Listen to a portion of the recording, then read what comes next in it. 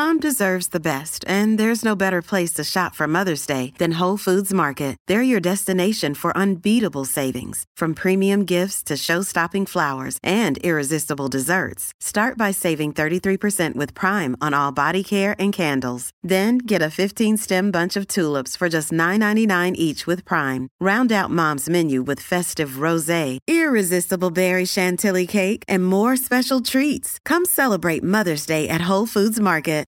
You're listening to episode 108 of the Marathon Running Podcast.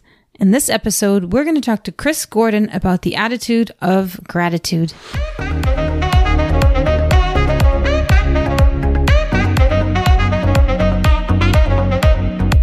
This is the Marathon Running Podcast by Letty and Ryan from We Got the Runs. Join us in our running community for weekly content that is motivational, educational, and inspirational, and let the Marathon Running Podcast take you from the starting line to the finish line and beyond.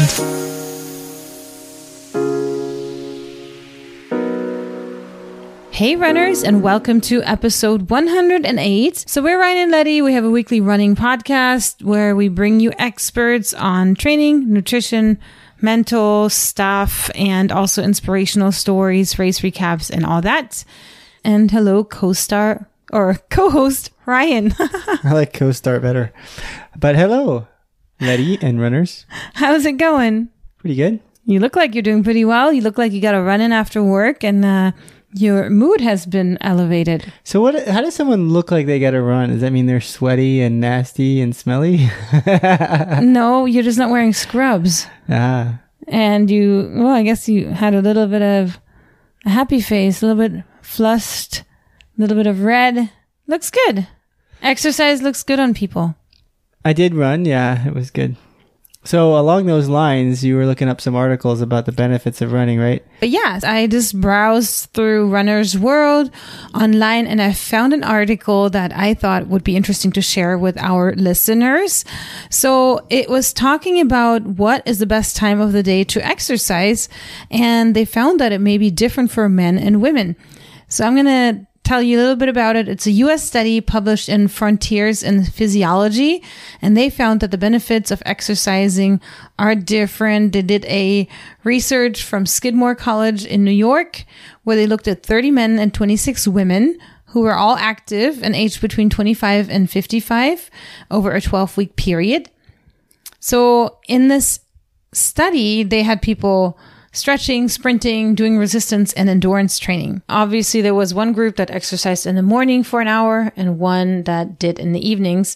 And they found that for women, early morning exercise was most beneficial, and I'm quoting this, when it came to reducing abdominal fat and blood pressure, while evening exercise was more advantageous for women when it came to improving their mood, food intake, and upper body strength.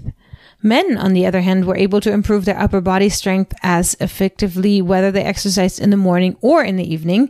Evening exercise, however, showed greater results for men for improved heart and metabolic health, reduced the risk of conditions such as obesity and diabetes, heart disease, stroke. Evening exercise also had more benefits to men when it came to improving their emotional well-being.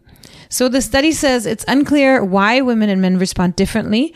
However, factors that differentiate the sexes are likely to be hormonal, biological clocks, and sleep-wake cycles. They also say that women may be more sensitive to early morning exercise due to the fact that women are more likely to have excessive body fat. So what do you think about that study, Dr. Ryan? And I'm calling him Dr. Ryan because Ryan is actually a physician for reals. I don't know. It's interesting. It's kind of the differences are always hard to delineate without having some bias one way or another. But I mean, I think it's funny, as I said before, is like I like to run more in the evenings. You like to run more in the morning. So maybe part of that mood and stuff correlates with that.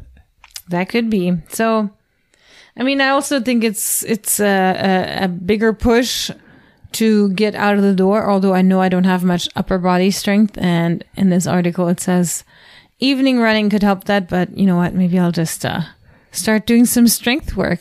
I mean, you could theorize as to why some of that's true. I mean, if you're waking up and doing it in the morning, you may not be eating, in which case you're in a fasting state. So running would likely recruit other energy sources, being fat, not having glycogen storages in your liver after being, fasting all night long. And then likewise in the evening, potentially you are well stored with energy. So your body has more of an ability to build as opposed to trying to suffice with the energy supplies that are available. Yeah. I'm just guessing. But it's just like, you can always theorize. It's kind of fun. Well, I like that. And I also like finding articles like that because, as you know, it's always good to find some kind of inspiration to get out more. I've been kind of in a funk since the Paris Marathon. I didn't like running, and now I'm starting to enjoy it a lot more again. And I think it's just that we go through these cycles in our lives where, sometimes we do stuff more, sometimes we do it less, but it's always good. So along those lines of running in the morning or evening, it's always good to have motivation, and inspirational stories can give motivation. And so that's what we have today, right? Yes, we do. Do you want to tease anyone with the topic, or are we going to just go into it? Well, we're going to give you a teaser that this person, and I think you can kind of almost hear it by his voice, he is a motivational speaker by profession. You know what I'm talking about when you hear that voice that you could hear it on the radio or on YouTube that has that voice of motivational speaking.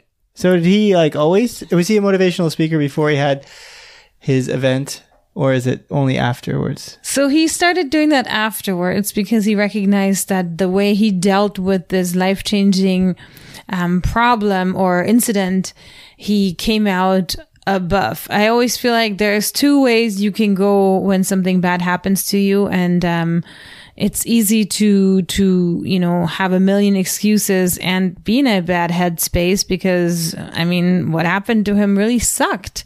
But then to be able to on your own pull yourself out of it and recognize how that works, how it works with your brain, and how it can work in all other aspects of life is kind of beautiful. And I think, so I'm really glad he's sharing that with the rest of the people in his life and in schools and wherever he goes to speak. Like with waking up in the morning and running, usually the easier path is not always the best, especially if you have something major, but it's harder to be motivated and be positive and to move on. But yet at the end, the outcome's better. And likewise with running, it's sometimes hard to get up in the morning and get out and run, rather than just lay in bed and sleep. But after you're done doing it, you feel better about it and you're better for it, likely. I agree, Ryan. And it's just one more example of how something that we can take from running goes over into other aspects of our lives, because there's a lot of things in life that are not easy. And at the time of doing them, it's not fun. But if and when we do complete the task, then ultimately it makes us happier and it somehow pays off. Yeah, obviously not always the case, but sometimes a challenge or a difficulty can lead to a happier state afterwards. Exactly. So are you ready to hear from Chris Gordon? Yes, let's do it. All right. So without any further ado, I'm now going to play my conversation with Chris Gordon. All right. So I'm here with Chris Gordon. Chris, thank you so much for joining me today. Letty, it is my pleasure. Thank you for having me on the podcast. Awesome. So we have been in touch because you have a pretty inspiring and crazy story. And before we go into that, perhaps you can start by telling our listeners who you are, what you do, and then we can kind of start going from there. Certainly. Well, my name is Chris D.T. Gordon. I am a husband, father, runner, teacher, motivational speaker. And we'll get to that in a little bit. A first degree black belt in Taekwondo. And if you are watching the podcast, the video podcast, you can see I'm a huge geek. I have behind me on my right side, the Ninja Turtles with Deadpool. And on my left side, one of my favorite pictures of all time, a picture of me and Weird Al Yankovic. And I have no qualms with sharing my geekdom with anyone. That's awesome. Well, welcome to us. Every runner has some other hobbies and you have a lot of them. You are a lot of things, and that makes this story maybe even a little bit better. So perhaps you can tell us, we'll go into what happened to you, how much you had been running, and then what happened and how that changed your life. Certainly. So growing up, I ran, but mostly for sport, for training for soccer or track. It wasn't until I moved from Michigan, where I grew up, to Minnesota, where I live now, where I started running for running's sake. And I fell into it a little bit because I had been hired to teach at an elementary school that was connected with a high school. And I knew that the high school had a cross-country team. So I figured, hey, maybe I'll work with the team and just run with them to get a workout. And the head coach said, well, why don't you get paid for it? Be my assistant coach. So I did. And while helping out the team, I discovered, hey, I really like running just for running. So I started entering races, and up until March 18th, 2015, I was a pretty good runner. In fact, the week before was Pi Day for us math geeks. And Pi Day is 3:14. And on Pi Day, there is a race that's 3.14 miles. And I ended up running that in 19 minutes, 29 seconds, which was a pretty good pace, low 6-minute pace. So going into March 18th, I was feeling pretty good, for a 40-year-old husband and father of 3. On March 18th, though, everything changed, though at that moment, I didn't realize it. I was helping my wife, Becky, get our kids, Josh, Seth, and Anna, ready for school. I teach online. Yes, there was teaching online before the pandemic. You don't believe it. And I worked from home, obviously. So I would help Becky get the kids ready for school and then start my day. Well, I was flying our younger son, Seth, to our detached garage, going back and forth. And at the time, he was 2 years old. So it was a lot easier to do it now, or than it is now, because he's 10. But I went too far to the right, and I scraped the back of my right hand on our exterior garage wall. I looked at it, and to quote one of my favorite movies of all time, "'Tis but a scratch." It wasn't bleeding, so I didn't worry about it. I put Seth into the car seat. I kissed them all goodbye. And then as they went on their way, I went on my way into the house to wash off my hand and to start my day of online teaching. 3 days go by. Now it's Saturday. I wake up and I find a lacrosse ball-sized bump on my right elbow. I go to the urgent care clinic because I usually don't wake up like that. And the doctor says that it could be bursitis, which is an inflammation of the bursa sac in our joints. And I should keep an eye on it just in case. However, as I kept an eye on it, I noticed that bump started growing and growing and growing until my right arm was 3 times the size of my left. In comic book parlance, I was the Incredible Hulk in mid-transformation. But instead of being angry and smashy, I was more sicky and tiredy. My wife found a babysitter for the kids and then drove me to the emergency room. They quickly admitted me because, hello, huge right arm. But as they were taking my vitals, they found that not only did I have a giant right arm, I had also gone septic. And sepsis is a reaction that the body has to a foreign agent. And one of the reactions is that it pumps a chemical into the bloodstream to fight off said foreign agent. However, one of the dollar signs of sepsis is that alone can kill you.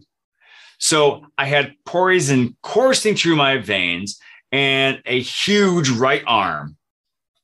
Admittedly, it wasn't the craziest Saturday night I ever experienced, but easily top 5. They kept me overnight for observation. And in the morning, that attending doctor came up to my hospital bed and said something I would never forget. She said, "Mr. Gordon, this is beyond us. We can do nothing more for you here. Where do you want to go?" I almost immediately said Mayo, as in the Mayo Clinic in Rochester, Minnesota. Not only is it world renowned, it's like the Madonna or Beyonce of hospitals. You just say Mayo, people have an idea what you're talking about. But it's also 2 hours away from our house, and Becky's parents live in Rochester. So I knew that Becky, the kids, and Max the dog would have a place to stay for I was sure, Letty, 2 or 3 days max. This would take to resolve itself because of my vast medical experience. So they flew me to Rochester, and that is where they diagnosed me with necrotizing fasciitis, also known as flesh-eating bacteria. And I know that necrotizing fasciitis, or as I'll call it, NF, has been in TV shows and documentaries, but I'm going to explain succinctly what it is. Basically, it's a bacteria or a disease that eats away and infects the skin, muscle, and other tissues in the area. So when I got scraped in the back of my right hand, it started coursing through my body until it got to the elbow, and that's where it really started spreading. And that's what that ginormous arm thing was. That was all necrotizing fasciitis. All that skin through my arm, shoulder, chest, and back was being eaten and infected. So the first thing doctors had to do was remove all that infected skin and tissue from my body. And they had to make absolutely sure that they removed every part of the bacteria, because if even one iota of it remained, the whole process would start again. So they did that after putting me in a 5-day coma, mind you. But when they removed all that skin, they found that the infection had gone farther into my right arm than in most other places, particularly in this area right by my wrist. They were certain they would have to amputate. And this is around the time that they figured I had a 30% chance of living. Ironically, I guess not ironically, coincidentally, there was another gentleman who had NF, had his arm amputated, and still died a week before. So they know what they're dealing with here, and it's nothing to laugh at. So they're ready to remove my right arm, not only to save my life, but the attending occupational therapist saw that I still had hand function. And when they realized that my hand was still going to be able to work, they concocted a different plan. They extracted a 15-inch by 4-inch, or for you international listeners, a 40 centimeter by 10 centimeter flap of skin from my left thigh and placed it on my right hand and forearm, because they needed not only just the skin itself, but the tissues and blood vessels to carry blood to my hand. So since this is my thigh on my hand, I call this my thand, copyright pending. But this is where my story now takes the turn similar to the children's book, When You Give a Mouse a Cookie, because sure, my arm was saved, but now I had a gigantic hole in my left leg that was not going to close by myself. And remember, I'm a runner, and a soccer player, so I have pretty big thighs. they elect to remove my vastus lateralis, which is the outermost quadricep muscle in your thigh. So they take out that muscle. So I now have a tri instead of a quad, and then install a shoestring type contraption called a Jacob's ladder, which they put on the inside of the wound. And then they install knobs on either side of the wound on the outside, so they could tighten the wound and close the wound over time by tightening those knobs. So if you're a comic book fan, imagine Deadpool on the upper half of my body, or if you're not a comic book fan, a zombie in training, we'll say. On the bottom half, Frankenstein's monster. So they figure out how to close the wound in my leg. I still have all those exposed parts on my upper right-hand side of my body, my arm, shoulder, chest, and back, still without skin. So they take a skin graft harvester, or as I like to call it, a cheese slicer on steroids. And they run it up and down my back and my thighs to remove all the, some skin graft samples they can put on my arm, shoulder, chest, and back. All of this happened in 5 days. Actually, some of the skin grafts happened after that, but most of the life-saving endeavors happen within 5 days. I wake up, and my first experience was one of my many hallucinations, which I could spend a whole other podcast talking about. Suffice it to say, I was not in the best of moods, but I did see my brother, who shocked me because he lived in Michigan. I found out that when Becky told him what I was dealing with, he found the first plane from Grand Rapids, Michigan, flew to the Twin Cities, and then took a shuttle down and spent a week and a half with us, sometimes sleeping overnight to keep it, to find out the latest information on my condition. He called Becky and Bill, and they come from the house to see me and talk to me for a little bit. And so Jeff, Becky, and Bill leave after a little while. And then I'm left all by myself with my thoughts. And I take in what they say. And I realize that the necrotizing fasciitis, the flesh-eating bacteria, is gone from my body. But now I have a different kind of bacteria, Letty. I have personal bacteria.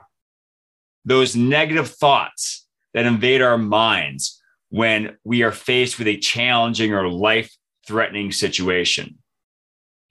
Yeah, I mean, that's so much that you just unpacked here. And I have a lot of questions. So let's start with when you were put in a coma, did somebody have a power of attorney to make those decisions? Did you know that you were maybe going to wake up without a limb?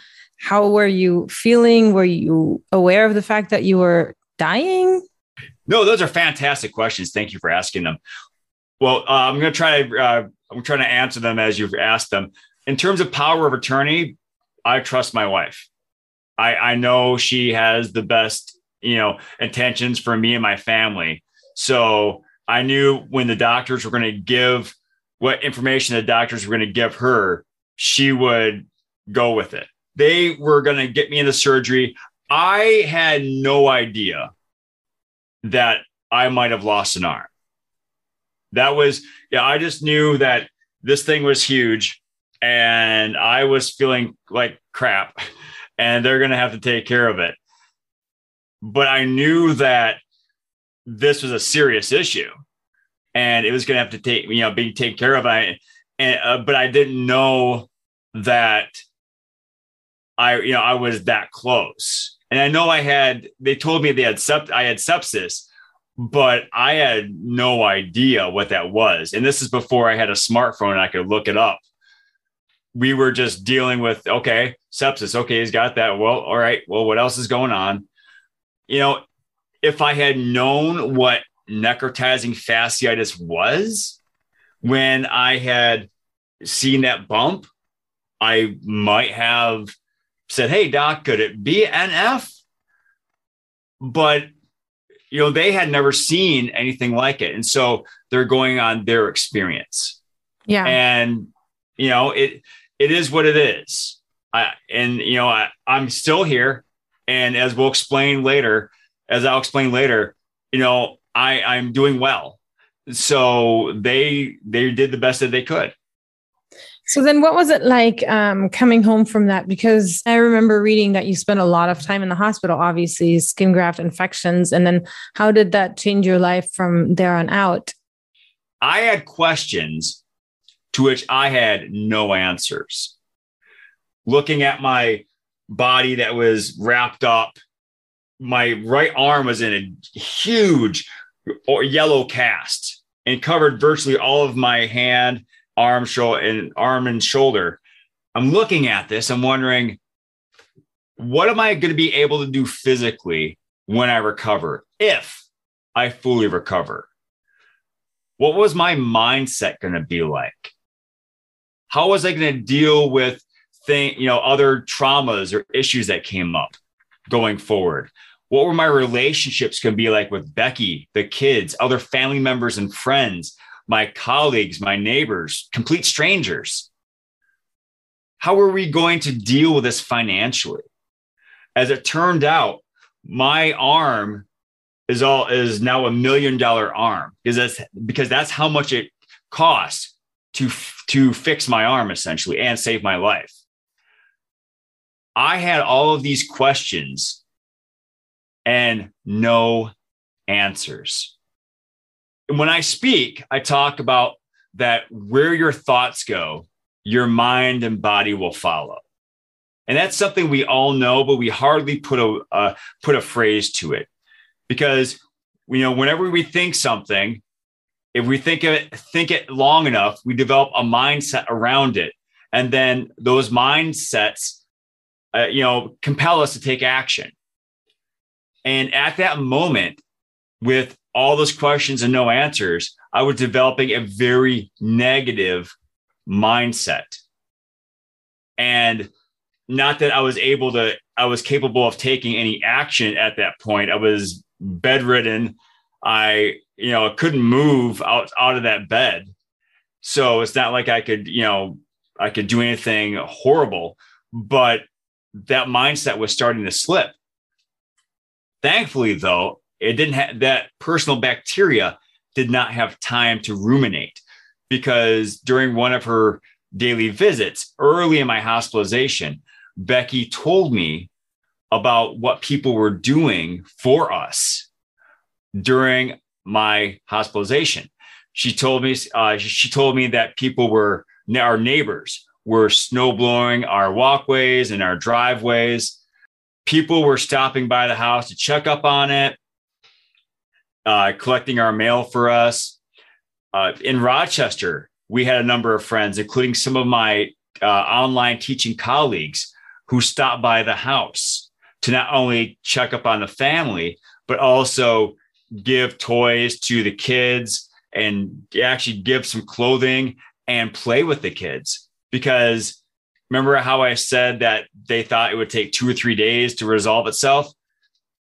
Becky, the kids, and Max, the dog, were at Bill and Dee's house for 2 weeks, and they had barely anything of their own. So people were stopping by the house, playing with the kids. Like I mentioned, my brother Jeff, as soon as Becky told him what I was dealing with, he flew from Michigan to Minnesota and stayed a week and a half with them to make sure, that the family was taken care of. And he and Becky told me later on, had some very poignant and heartbreaking moments, because, as I said before, I was pretty close to death, and they were trying to figure out what to do. And he was there for that. Former high school classmate of Becky's started a GoFundMe account to help offset some costs that we had incurred, or some lost wages that I had incurred because I ran out of sick days. I ended up missing an entire quarter of school because of my hospitalization. And so Becky was telling me all of these things people were doing for us, ranging from prayers to donating thousands of dollars. When all of those things went through my ears, when I was hearing all this, that personal bacteria washed away. And I was left with what I now call the attitude of gratitude. I didn't call it then. I didn't call it that then, but I knew something had changed because I was now not worried about what was my body going to be able to do if I fully recovered, what my mindset was going to be like, because I knew I had so much to be thankful for. And then that's actually the first question I asked myself. What do I have to be thankful for? But then I went a little deeper. I thought, well, those are all great. Those big things are awesome. But what about those little things? What about those parts of our lives that we may seem insignificant to us, but actually bring us that daily dose of joy? And then I thought of, well, I also appreciate how the sun never shined in my eyes when it was, during the daytime. And I know that sounds very random, but when you are confined to a single space for a long period of time, I was bedridden for weeks at one point. The fact that I didn't have to ask someone to close the shade during the day was something I really appreciated, because I had to depend on them for everything else practically. And then even today, I think about things I'm thankful for. Like, for example, I appreciate this beat up old mouse that's held together by duct tape, and which is actually symbolic of me, beat up and held together by foreign objects, but still works well. And then I'm thankful for my right armpit, because my right armpit is covered in skin grafts, which means they're non-porous. Skin grafts don't sweat, which means I only have to buy a stick of deodorant every 6 months. In fact, I did that this morning. I bought my 6-month deodorant today because the last one finally ran out. And I found that the more I can find value and I can appreciate things that I already have in my life, the richer my life is. It doesn't matter what's in my bank account. It matters what value I put in the things I already have. And so that greatly increased my gratitude and my positivity. And then the next question I asked myself was, who am I thankful for? How can I acknowledge the appreciated? And then, of course, those big groups pop into mind: our family, our friends, people who share our faith, our neighbors, our coworkers. But I thought of the medical staff, especially the nurses, because yes, they were top notch. They're at the Mayo Clinic, but the nurses especially showed me a kindness and a friendship that I was not expecting. And in fact, one of them actually bought me a movie. When you are in the hospital for a long period of time, they have this poster called the Getting to Know You poster. And this might surprise you, but instead of putting a Star Wars, one question was favorite movie. Instead of putting a Star Wars movie or a Marvel movie or a Ninja Turtles movie, I put Blazing Saddles. I'm not sure if you've ever seen it, but it's a Mel Brooks movie. It's phenomenal. It's one of the best comedies of all time. Well, one of the nurses was at a garage sale over one weekend. And then Monday morning, she came in and gave it to me. She recognized that was my favorite movie at a garage sale on her day off when she shouldn't be thinking about me. But she did. And that movie, that DVD, is one of my prized possessions, not because of its market value, but because of the love and friendship it was given. And then the last question I asked for was, how could I give someone else a reason to be grateful? And I couldn't do much in the hospital. But when I was discharged, I started thinking about, well, I could pick up trash when I run. I can mow my neighbor's yard when they're gone or they need it mowed and they can't get to it. Or I can hold the door for someone. And I think holding a door for someone is so underrated, because if there's nothing else that we learned in the past 2 years, Letty, it's that At any moment, someone could be having the worst day of their life. But if I can stop my day for a second and hold a door open for them and let them know that I see them and I want to make their life a little bit better, then I want to do that, because that costs me nothing to hold that door open. But for the recipient, it could be priceless. And when I practice TAG, as I call it, the attitude of gratitude, I not only found that it not only increased my gratitude and my positivity, but also my resilience. And since my discharge, I have started running again. And since that discharge, I have now set or tied 4 personal lifetime running records in the 5K, the 10K, the 10-mile and half marathon. And I'm now training to qualify for the Boston Marathon by 2030. But I feel that I can deal with that. If I can overcome NF and have this positivity, I can do it. And I've also become a professional speaker. And I've become a speaker because I want to share the message of TAG with others and let them know that yes, life is not perfect, but I want you to pass on perfection and go for greatness. Because the pursuit for perfection is futile. But if you work every day on your craft or your hobbies, and you are diligent in your practice and you persevere through the hard times, you might reach perfection once in a while, but you will always be great. And my life is still not perfect. All right. I have these skin grafts that, make it really hot under on my right side. I can't reach 100%. So, I can't straighten my arms out. So my volleyball block is shot. All right. But I accept that. I accept where I am at. And I am thankful for everything I have. And I let others know that I'm thankful for them. And I give others a reason to be grateful so we can play tag and pass that feeling along so we can make the world a more grateful, more positive, and more resilient place. I love this. I love so much about what you shared about the silver lining of things, right? How a smile can go a long way, because you don't know if your smile that you gave to one person is the only smile they've seen for days, for a week.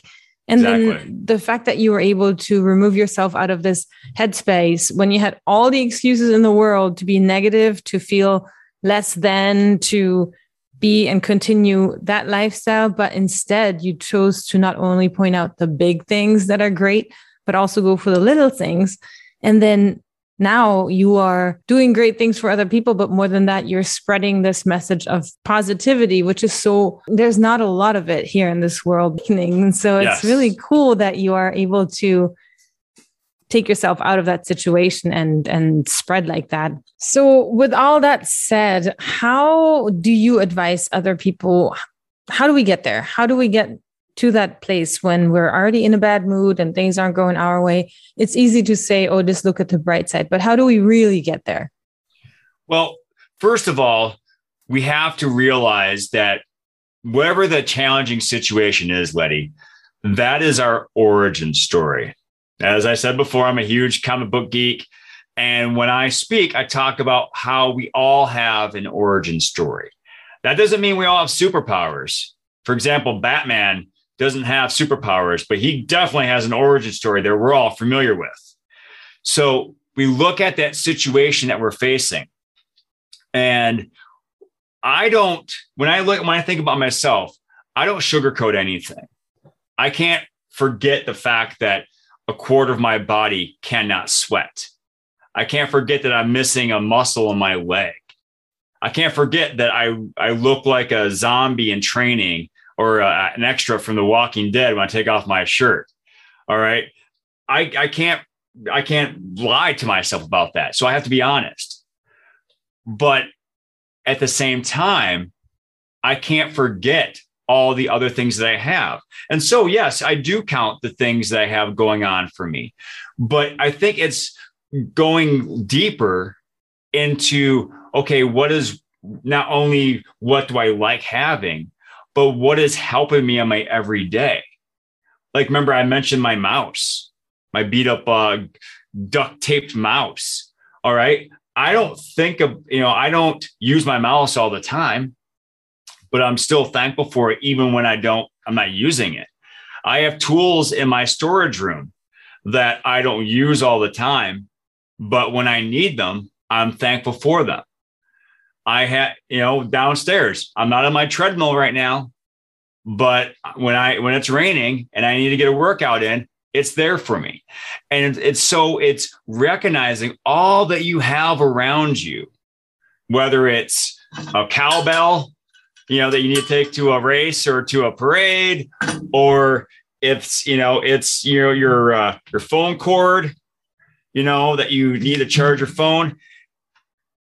It's just appreciating everything you have in your life without needing more.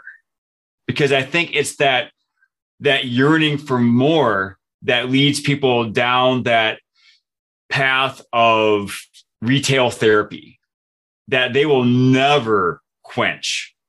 It's appreciating what you have now that can help you develop that gratitude and that positivity.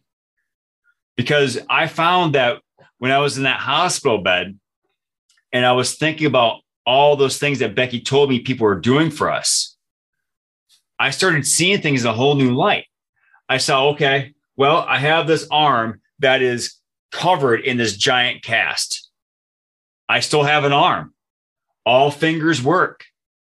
They're going to, I have this stand here that is going to do the job for me. So I can now think about if my arm works, not think about if my arm works, but think about when that cast gets removed, what can I do with it?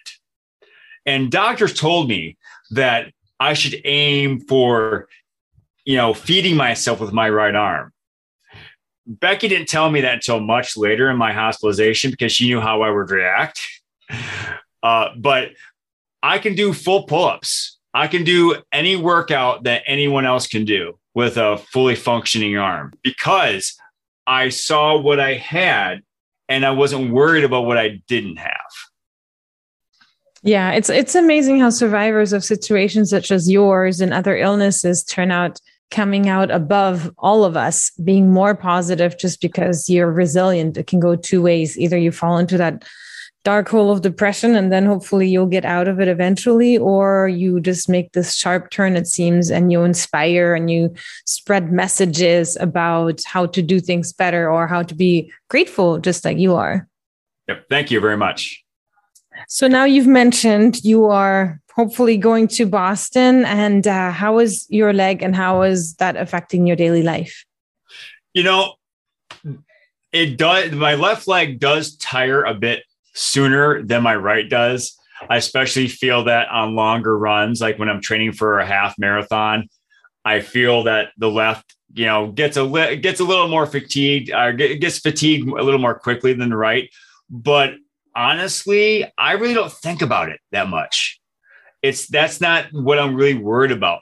What I'm really worried about is being stupid when it comes to recovering from injuries, which I'm sure more than a few runners can relate to, because I so much want to get out there and I really want to push my body, but I have learned through trial and error the value of patience. And so right now, I'm dealing with a little issue with plica syndrome in my right knee. And it has to deal with the plica is I'm probably going to get this wrong, and your viewers, your listeners will probably let me know about this, but it's like a film or a fabric, that goes over your kneecap. And mine has gotten impinged underneath the kneecap and it's now irritated. And so we're trying to work through that with some different therapies. And at the same time, I'm also a U14 boys soccer coach who sometimes can't find himself fighting the urge to get on the pitch to play with the boys. And so, it's a struggle to, rein in the horses. But that's why I'm giving myself until 2030 to qualify for Boston, because I want to make sure I take care of these injuries, even though I occasionally am not very smart about it. But I'm getting smarter, though. I have to say that I have grown.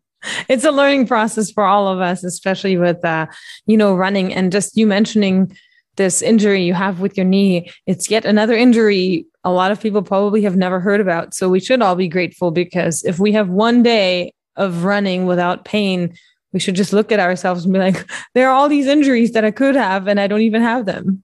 Yes, indeed. And, for a number of years, it's been hamstrings for me. And, that's, and so I've worked through those. I've been really smart about those. So I just have to remember to be smart, be patient, be thankful for everything I have, and just keep doing the best that I can every day. Yes. And thank you so much then for coming on and speaking with us. And for our listeners, could you please let us know where and how we can find you in case somebody wants to get in touch with you? Certainly. And once again, Lydia, I greatly appreciate your time and your generosity with this podcast. So people can reach out to me at chrisdtgordon.com. That's my website. So chrisdtgordon, GORDON.com. You can find me on Facebook at Chris DT Gordon, on Instagram at Chris DT Gordon, LinkedIn, Chris DT Gordon. My podcast is called Scar Bearers, and you can the thumbnail is me holding my arm up like this. You can see the right side. You can see all my scars. So you can pick me out of a lineup, and you can find that on Apple, Google, Spotify, all the major podcast places. And if you do go to chrisdtgordon.com, you can find all those other venues. But you can download a free tag one sheet, which you can use to inspire yourself to practice tag on your own. But I would love to hear from people who want to start a conversation about me sharing the message of tag, the attitude of gratitude, with young people. I'm starting to work on, a presentation for businesses and corporations.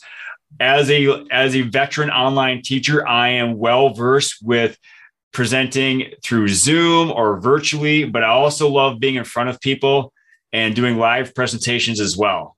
So yes, please reach out to me. And if you want to email me, it's chris@chrisdtgordon.com. Thank you so much, Chris. Thank you.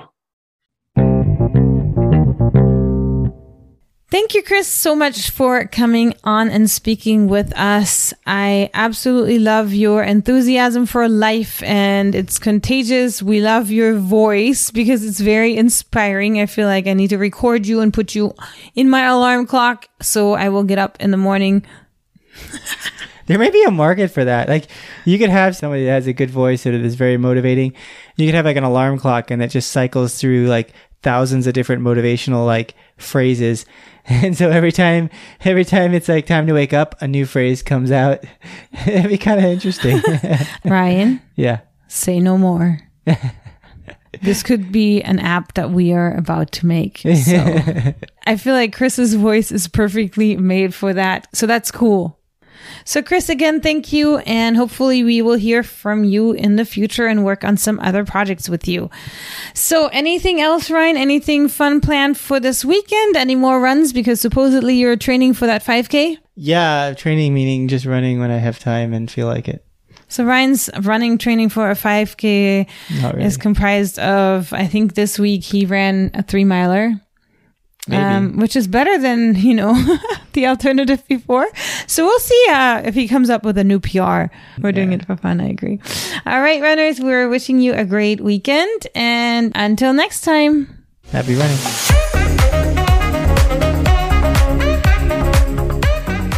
Thanks for tuning in. For more information, head to www.runningpodcast.us. And as always, have a great week of running.